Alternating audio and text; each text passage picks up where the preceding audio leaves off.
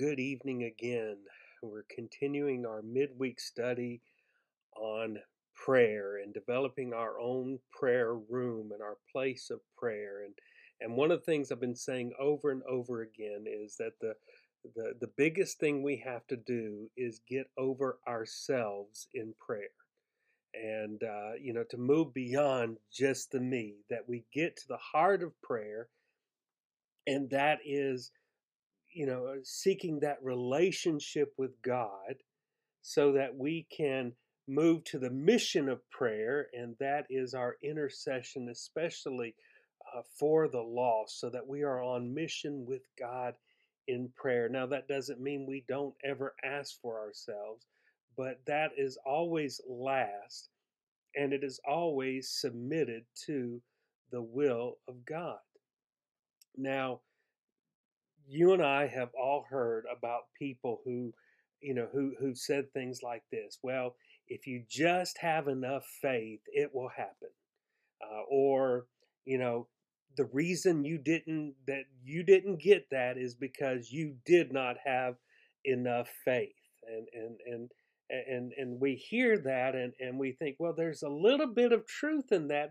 There's got to be some truth in that because that sounds scriptural, but is it really? And so I want us to focus in this evening on getting over ourselves by really looking at what does it mean to really believe in prayer. And let's go to a passage of scripture. It's found in Mark chapter 11, verses 20 and 24. And this is where that idea of if you just have enough faith comes in. And verse 20, Mark 11, as they passed by in the morning, they saw the fig tree withered away to its roots. And Peter remembered and said to him, Rabbi, look, the fig tree that you cursed has withered. And Jesus answered them, and have faith in God. Now here's the focus verses 23 and 24. Truly I say to you, whoever says to this mountain, be taken up and thrown into the sea, and does not doubt in his heart, but believe that what he says will come to pass, it will be done for him. Therefore, I tell you, whatever you ask in prayer, believe that you have received it, and it will be yours. Now, as we read that passage of scripture, we begin to understand where this idea comes from of, well, you just got to have enough faith. You just got to have enough faith. You got to believe. And if you believe hard enough, then what you ask for will be done. If you want that mountain to be moved, it will be moved. And if it doesn't move, the problem is that you had some doubt in your heart. And so it's all your fault that you didn't see the answer to your prayer.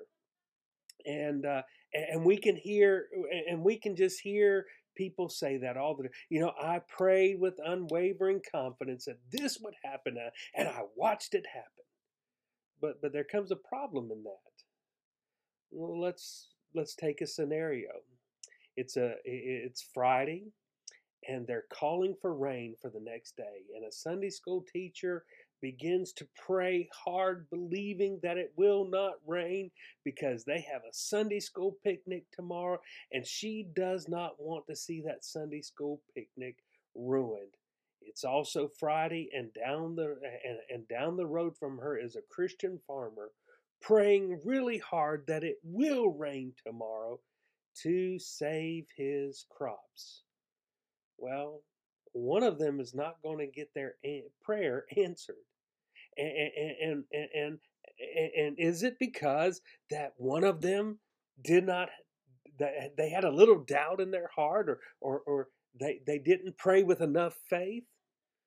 Well, no, because that's not what this passage of scripture is teaching. If we are thinking that if we believe hard enough, then it's going to happen, then we are putting an infinitely wise God in the hands of very finite wisdom. And we don't want to do that. You see, believing prayer is not an unwavering confidence that something will happen. Believing prayer is not a confidence that we have put enough faith in our prayer so that we extracted all doubt, and because I put enough faith in, that's it, that it's going to happen. No, that is not believing prayer. Jesus tells us at the end of verse 22 what believing prayer is. He says, have faith in God. Believing prayer is believing not that what I think is right should happen and it is the best thing. No, believing prayer is believing that God is all powerful and that he can bring about his purposes. He is all wise, meaning that he knows everything so that his purposes are always right. And we believe that God is all loving, which means that we believe that his purposes are always best for us. Knowing this, we surrender our prayers to his will, knowing that what he desires for us is always absolutely best for us. And so believing prayer is believing and desiring that God would bring about his purposes in in my situation, because I am trusting that what he wants and what he knows, what he desires is always best, even when I don't understand. This is exactly the way that Jesus prayed. And I know, now I know, I'm going to stop here for a moment because I know that some people will say this, that praying that, not my will, Lord, I just want your will redone. I know some people will say, and I've heard them say this, well, that's just giving you an escape route.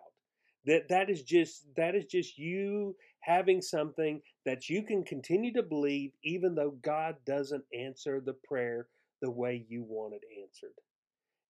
And nothing could be further from the truth. Because when Jesus prayed in the Garden of Gethsemane, he had absolute confidence and faith that God could let the cup pass from him. He knew beyond a shadow of a doubt that 10,000 angels could come and rescue him from the situation. And yet his confidence was in God's will, in God's design, in that what God wanted was the absolute best, not only for him, but for all of us. And, and, and it is that faith in God and his desires and in his design that we're saying that's where I'm putting my confidence in. That's my faith right now. That's my believing faith. I am believing God. I am trusting him. And God, I know that however you do it and whatever you do is always going to be best for him. And we see that even in the context of this passage of scripture, because you cannot pull any passage out of context. A text out, listen to this, I love this. A text out of context is always pretext. A text out of context is always pretext. Now, you notice when I began that passage of scripture, I began talking about, I began it not just in verse 23 and 24, but I began it in verse 20.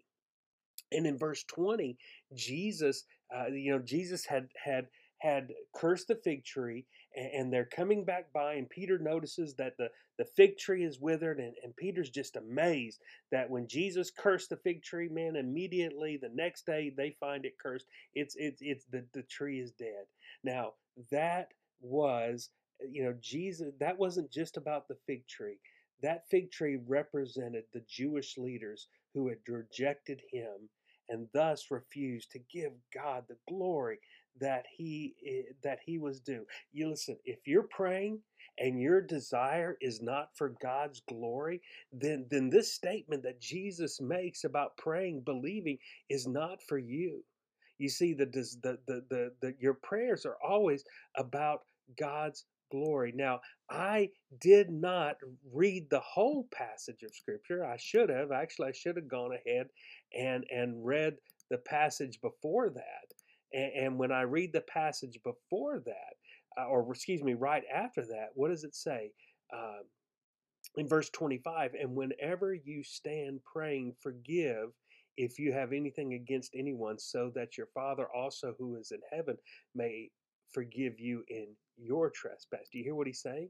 He's saying, listen, don't come expecting God to answer your prayers this way if you if you have an unforgiving spirit, because if you're unforgiving, which mean that means you don't have the uh, you don't have the character of God, and you're not glorifying God in your life.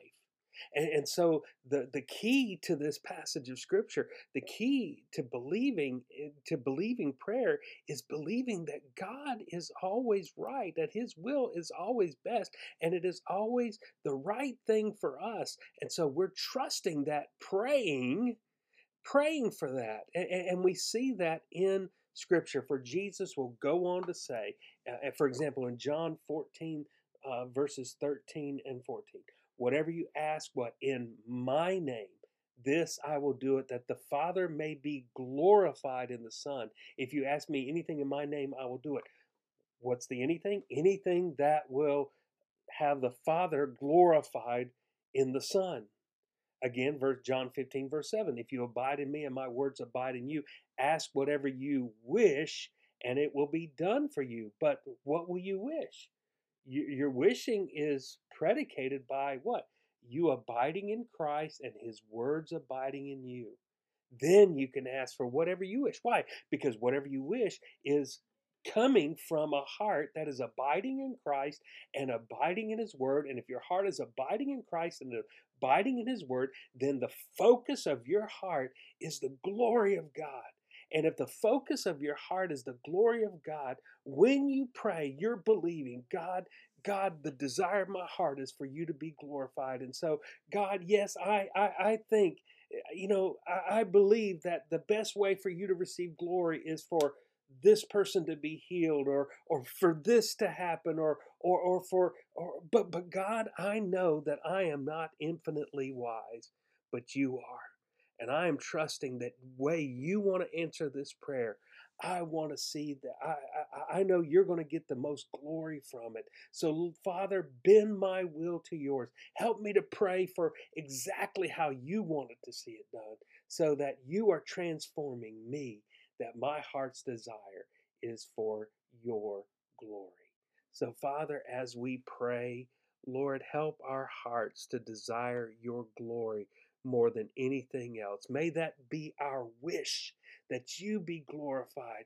And God, I know that can only come from a heart that abides in you and your word abiding in us.